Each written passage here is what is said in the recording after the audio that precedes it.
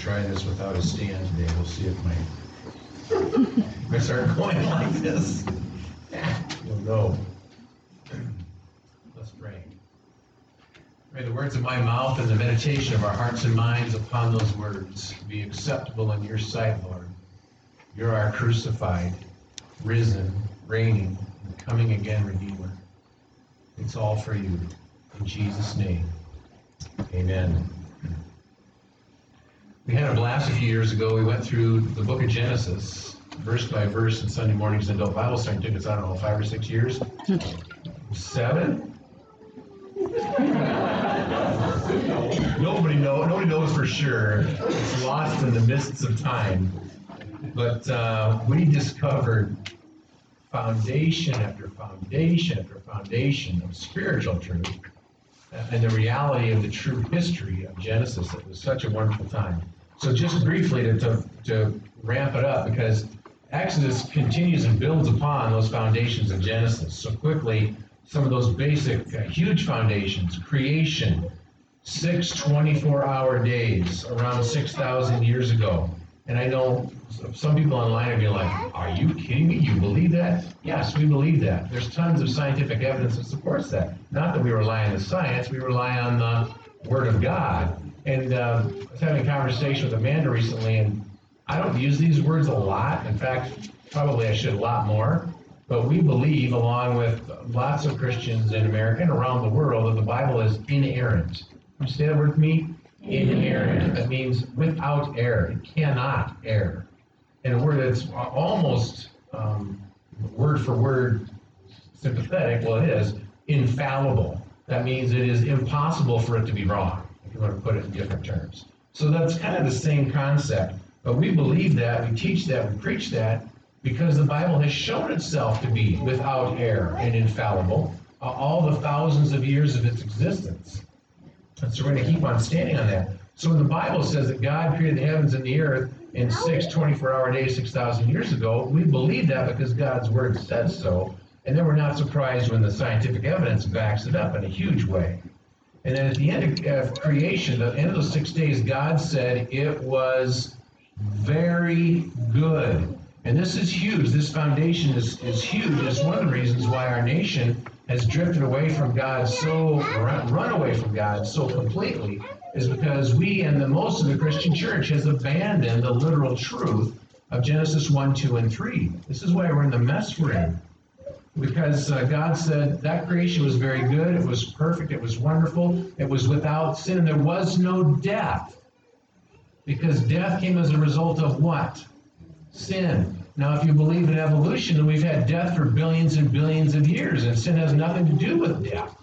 Then you have a problem, because the entire rest of the Bible ascribes sin as a consequence of death, and that's why Jesus had to die on a cross and be resurrected to reverse that curse.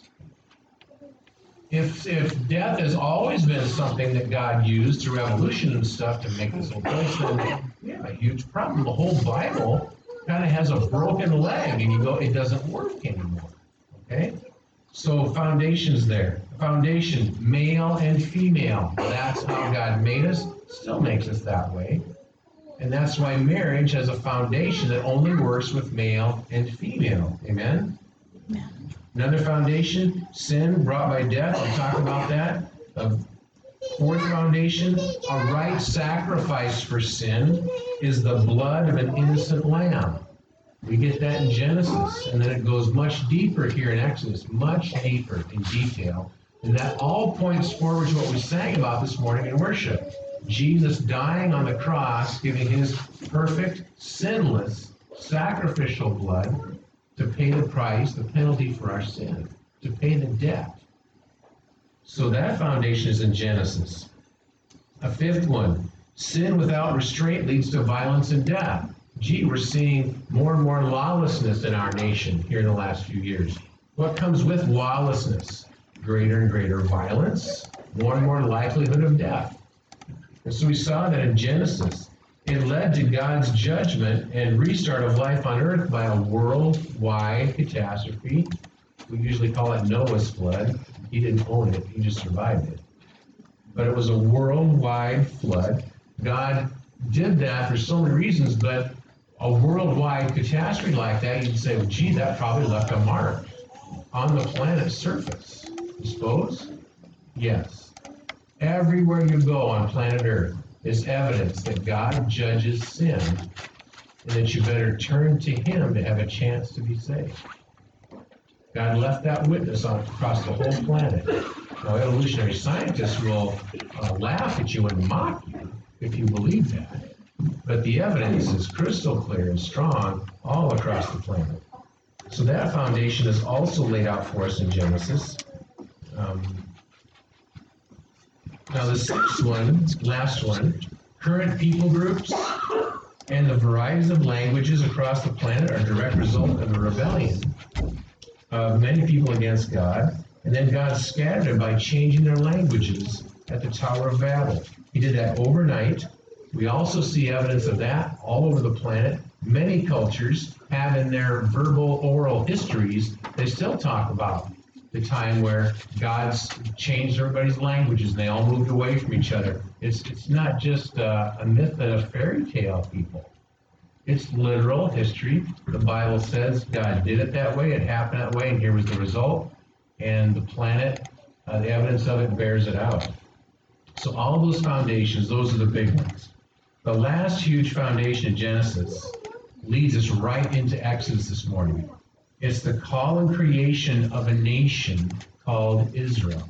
It begins with one man, Abram, and his wife, Sarai. And when God called them, they didn't even have a child yet between the two of them. God's promise to them that one of their descendants would be the Messiah, the Savior of the world, who would crush the devil's head and save all who believe in him.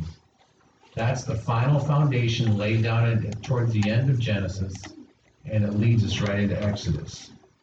So with these foundations laid down, we now open the book called Exodus, to watch the foundations in Genesis be further detailed and revealed. God's promises and plans are unfolding. You might wonder why we're starting Exodus during Lent. I think God lined it up this way. It wasn't some grand plan in my brain. You all know that doesn't happen very much.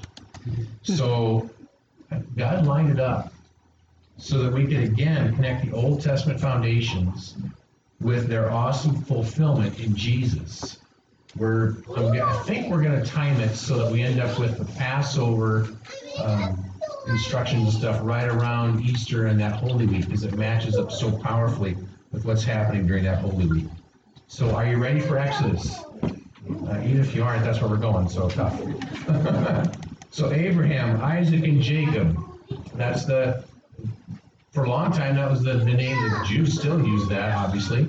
The God of Abraham, Isaac, and Jacob, the first three forefathers that God began to build the nation of Israel from. Jacob is maybe the most prominent in some ways after Abraham, because Jacob had 12 sons, and they ended up becoming the leaders of the 12 tribes of Israel.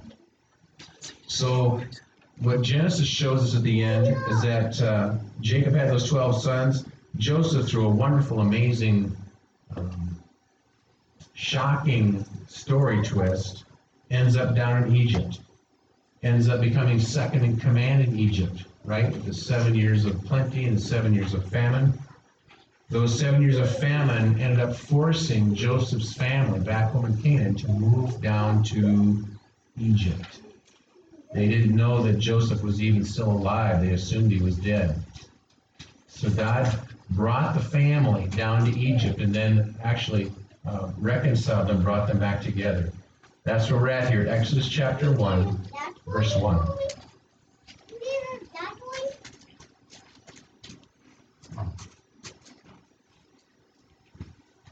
Oops, put the wrong chair. There we go.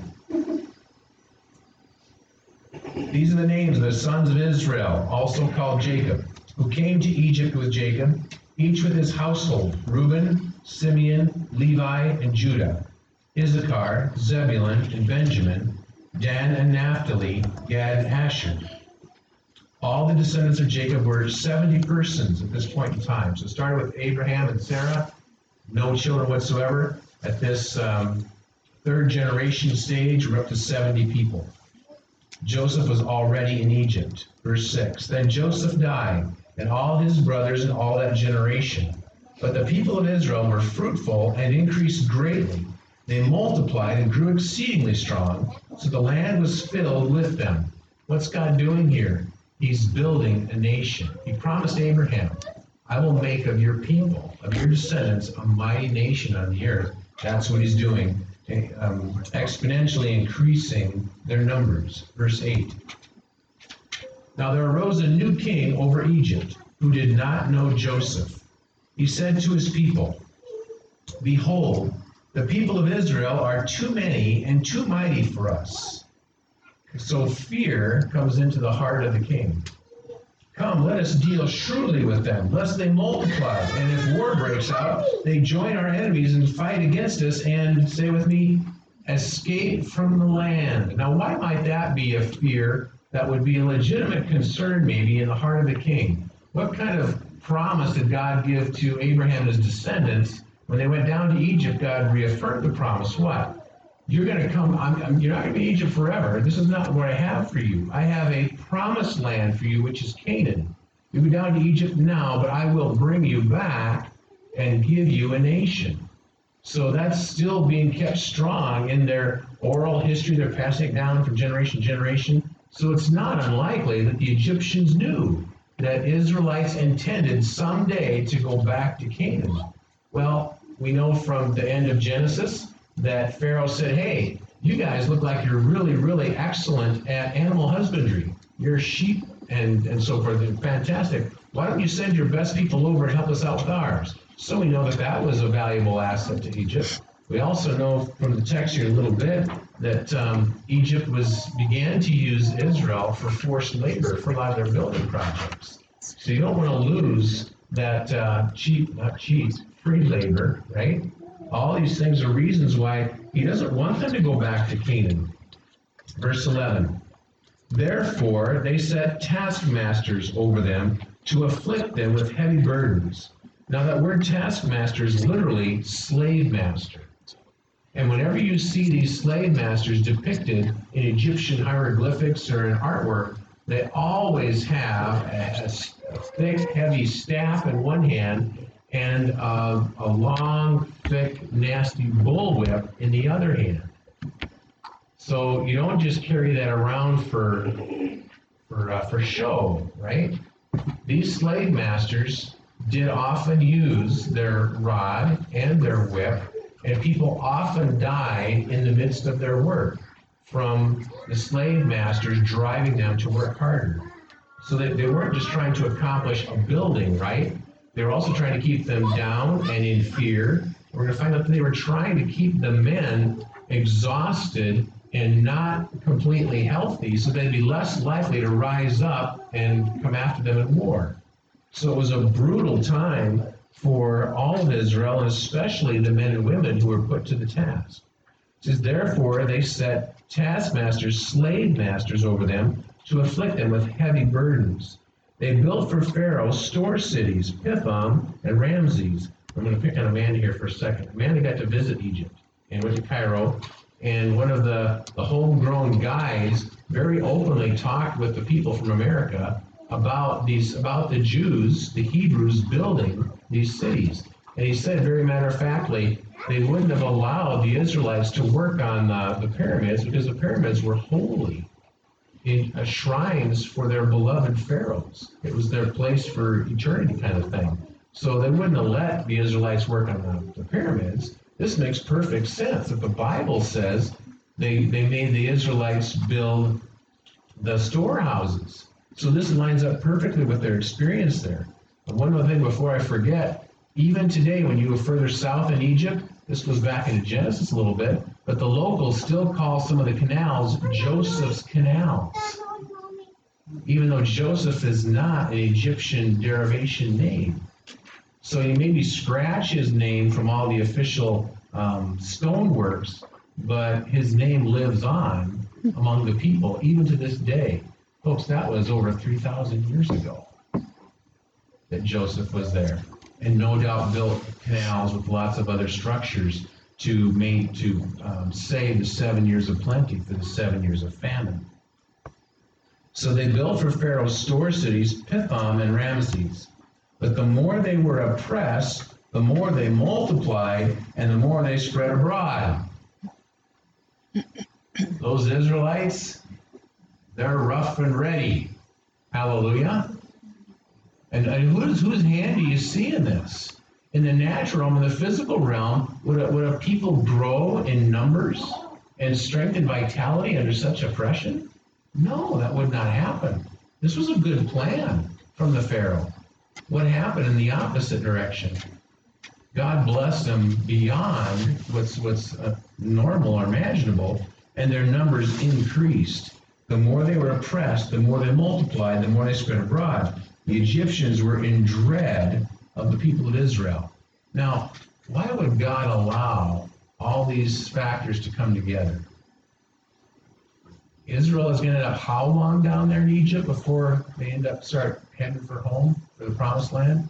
Over 400 years. I'm pretty sure they were pretty comfortable in the place and with the position until the slavery began to kick into gear. I think God is allowing all these situations, and in fact precipitating a couple of them, to basically force Israel to pull up stakes and go back home. They're kind of stuck in vacation paradise. God says, I need you to go back to the place I have for you. So the Egyptians are in dread of the people of Israel. Verse 13. So they ruthlessly, say that with me, they ruthlessly made the people of Israel work as, say it out loud, slaves, and made their lives, say out loud, what? Bitter with hard service in mortar and brick, in all kinds of work in the field. In all their work, they say it with me, ruthlessly made them work as slaves. So they're not far off in that great Charlton Heston movie, right, from this time period, from Moses and the whole thing. They're not far off at all. Most of the people, most of the men, were working in the mud, covered in mud, working with straw, making bricks. When the bricks were done, they say the bricks were a foot long generally, by 6 inches wide and 6 inches deep. When they were done and dried, then they would have to load them. Wheelbarrows, I don't know what they used, but they'd load them, and then they had to haul them miles and miles to the building site. So this was their life, covered in mud and straw. Death was a real possibility every day you went to work, depending on if you got the lash from the slave master or not, all kinds of things. It was ruthless, literally. Even in the Passover meal, what kind of sauce do the Israelites still use today to dip the bread in when they eat the Passover meal? Bitter herb sauce. Horseradish is about the closest thing we can think of to it. Why do they do that? To remember the bitterness of their bondage. Okay? So this slavery is a huge reality for Israel. God comes to save them, sends Moses here in a little bit to save them from it. But the spiritual foundation here is that you and I are slaves. And there's a huge spiritual foundation connection here. This ruthless slavery, often in the people's death. The New Testament talks about us being slaves as well, with a slave master who is glad to torment us. Amen? So just briefly, Romans chapter 6, verse 6. And I kind of want to do the whole Romans chapter 6, but I figured you probably would like to eat lunch somewhere around noon. So I'm just going to take one verse, Romans chapter 6, verse 6. We know that our old self, before we got saved in Jesus, was crucified with Jesus. And you say, well, how does that work? If you go further back in the chapter, that happens at baptism. When we are baptized, we are connected to and joined to Jesus' death on the cross. Our sinful old self dies with Jesus on the cross through baptism. Pretty amazing baptism, right? Right? Yeah. Just want to make sure. We haven't had one for a while, so we know that our old self was crucified with him in order that the body of sin might be brought to nothing, so that we would no longer be, say it with me, 3 words, enslaved to sin. We are slaves to sin. Is our slavery bitter? Is sin ruthless? Yeah, because the wages of sin is always what? Death. So we have that truth from Scripture. We also, I think we're going ahead to Revelation, we'll see. Okay, so in Exodus, God will eventually send Moses to free the Israelites from slavery, and it will be accomplished by the blood of the Passover lamb, right? That's how God saves Israel, with the blood of the Passover lamb. Gee, what does that look forward to? Revelation chapter 1, verse 5. Actually, the second half of verse 5. To him who loves us, and it's talking about us to Jesus, to him who loves us and has, say it with me, freed us. So if he's freed us, that must mean we were slaves to something. What did Paul say in Romans 6? We're slaves to sin. So it says, to him who loves us and has freed us from our sins by his what? By his blood. So all these things in Exodus are foreshadowing and pointing forward to Jesus and what he will do for us perfectly for eternity with his blood. Say hallelujah. Hallelujah. All right, going back to Exodus.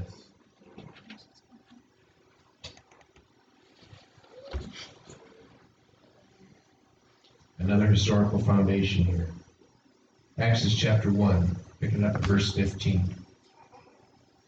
Then the king of Egypt said to the Hebrew midwives, one of whom was named Shiphrah, the other Puah. Here we go, kids, with your coloring pages.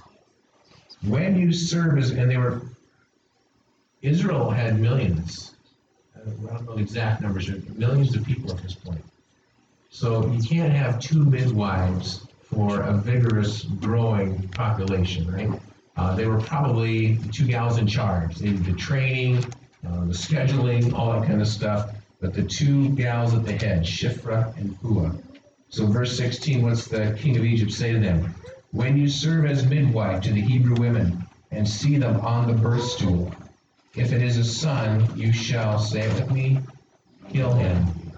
But if it is a daughter, she shall live. And we just need to stop and think about this for a moment. His order was that the Hebrews, the Jews themselves, kill every baby boy at his birth. Now we've fought with and prayed against and worked against abortion for decades in our country. I don't know, I never imagined, but now we have a few states now that it's legal at birth to kill a child. So we've come to this point ourselves, allowing it as a legal option for us to choose for ourselves. But this is a horrible and wicked declaration from Pharaoh. You shall kill him, but if it is a daughter, she shall live. Verse 17, what the midwife is going to do with this? I mean, if you're a midwife, what's your whole life and your devotion? What's your heartbeat? It's for babies. Healthy babies and healthy moms, that's your whole, that's your God design for your life. So to hear a command like this from Pharaoh is the most devastating thing they can imagine. What are they going to do? Verse 17, but the midwives, say it with me, feared God. Now we've heard a lot about fear in this first chapter of Exodus so far, but it's been Pharaoh and the Egyptians being afraid of Israel and so forth. That's a worldly fear. This is a holy fear. This is a fear, awe, and respect of a holy God. So the midwives feared God, did not do as the king of Egypt commanded them, but let the male children live. So the king of Egypt called the midwives and said to them, why have you done this and let the male children live? The midwives said to Pharaoh, because the Hebrew women are not like the Egyptian women, for they are vigorous and give birth before the midwife comes to them. That's a good one. Well, there might be some truth in that. God is doing an amazing thing. He's building a nation in spite of all this slavery and torture and stuff. There may be some real truth to this. I'm going to refer to Amanda again because she spent time in Uganda as a nurse, and she spent a few days in the OB, right? The OB wing or whatever. In Uganda, the moms birthing babies, they don't get drugs. They don't get helps like that, and they're not allowed to scream and yell. So when it comes time, you bear down, you be a Ugandan woman, and you have that baby, but you don't scream and yell, and you don't ask for meds and stuff. Only in extreme emergency situations do they get anything along those lines. And they have their babies. They're vigorous. It's a whole different kind of experience, a whole different ballgame from what we're used to. So there may be some truth in this, but there's probably some deception in this. We're not going to go too far with that. The Bible never speaks to it. The fact that they lied, and that's the wrong thing to do. So I'm not going to do a whole lot with it. I'm going to just see what God does with their protecting the baby boys' lives, right? What matters the most? We don't want to just say the means justify the ends, but at the end, the other way around, right? Ends justify the means. Whichever way that works. Here's what God does with it. The midwife said, because the Hebrew women are not like the Egyptian women, for they are vigorous and give birth before the midwife comes to them. Verse 20. So God dealt well with the midwives, and the people multiplied and grew very strong. And because the midwives feared God, he gave them families. So it kind of sounds like the midwives normally were single gals who devoted themselves 24/7, obviously, to this ministry. And God said, you know what? Because of your faithfulness to me and your faithfulness to protect the babies, I'm going to give you husbands and families of your own. God blessed them.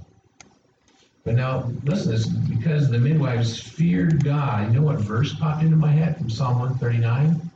What's God doing in the womb whenever he's working on a baby? It says, we are fearfully and wonderfully made. So the fear thing connects with even what God is doing there. Because the midwives feared God, he gave them families. Then Pharaoh commanded all his people. All his people. He's not getting any help from the midwives. He's got to do it a different way. Pharaoh commanded all his people. How'd you like to get this order from executive order right from the White House? Every son that is born of the Hebrews, you shall cast into the Nile, and you shall let every daughter live.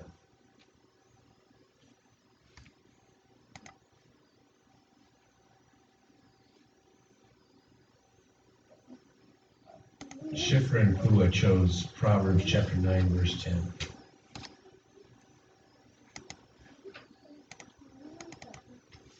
The fear of the Lord is the beginning of wisdom. And the knowledge, the personal knowledge, knowing by experience, the knowledge of the Holy One is insight. How did they know that they had to do whatever they could do to save the baby boys? Because they knew the Holy God who was worthy of their fear and their awe and their respect and their love.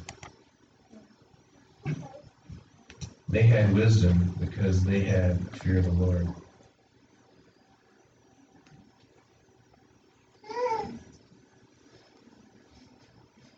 In this horrible atmosphere at the end of chapter 1, we don't know how many Egyptians followed through with this order.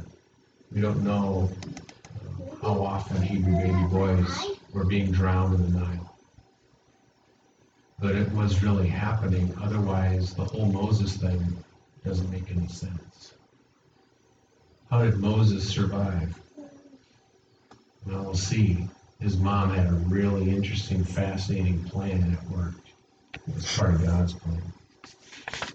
But in this horrible atmosphere, God is going to send a baby boy, miraculously saved, so that later as an adult, he can bring the Israelites out of slavery into the promised land. His name is Moses.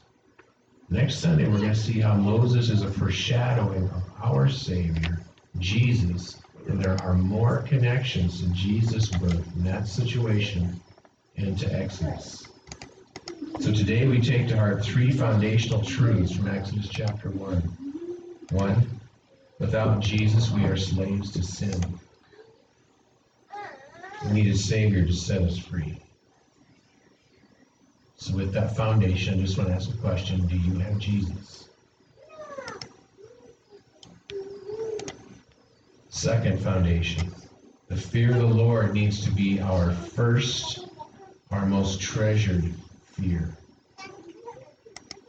Fear of the Lord needs to be first, above every fear of man.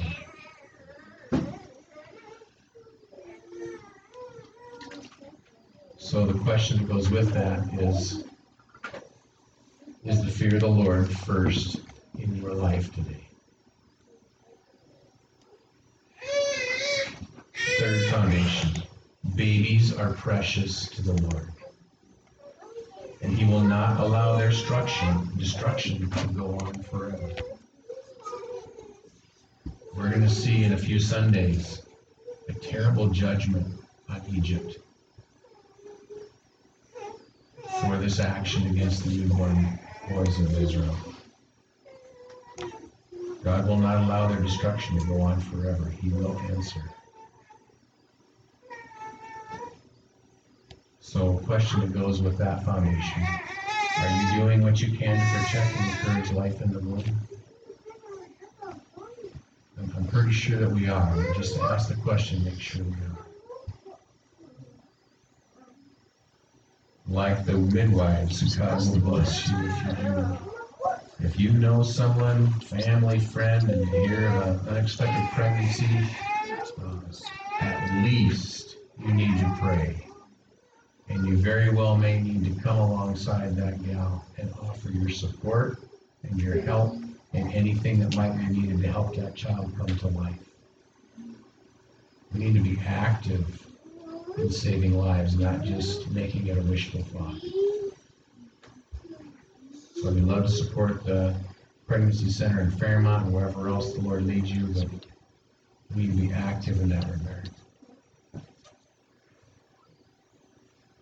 Foundations, connections, all the Old Testament points forward to Jesus, so we're glad to go there and watch these people of God walk through challenging times. Shiphrah and Puah. We're going to see Moses and the Israelites, but they feared God first and stood for Him in the face of their own lives on the line, and God blessed them for it. Shall we pray? Awesome God, we thank you for Shiphrah and Puah, for other heroes of the faith. I'm sure they weren't perfect ladies, but boy, in a critical moment, they refused the fear of Pharaoh, and they treasured the fear of a holy God. And God, thank you for blessing them for it, for making the whole nation of Israel see that you were pleased with them. You gave both of them husbands and families themselves. Thank you, Jesus. God, we're excited too to already see the blood of Jesus pointed to here in this passage. We look forward to seeing Moses as a forerunner of our Savior, Jesus. God, thank you for setting us free from slavery to sin through the cross and the blood of Christ.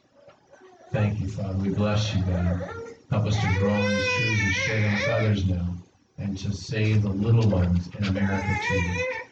Jesus, in your precious name we pray. Amen.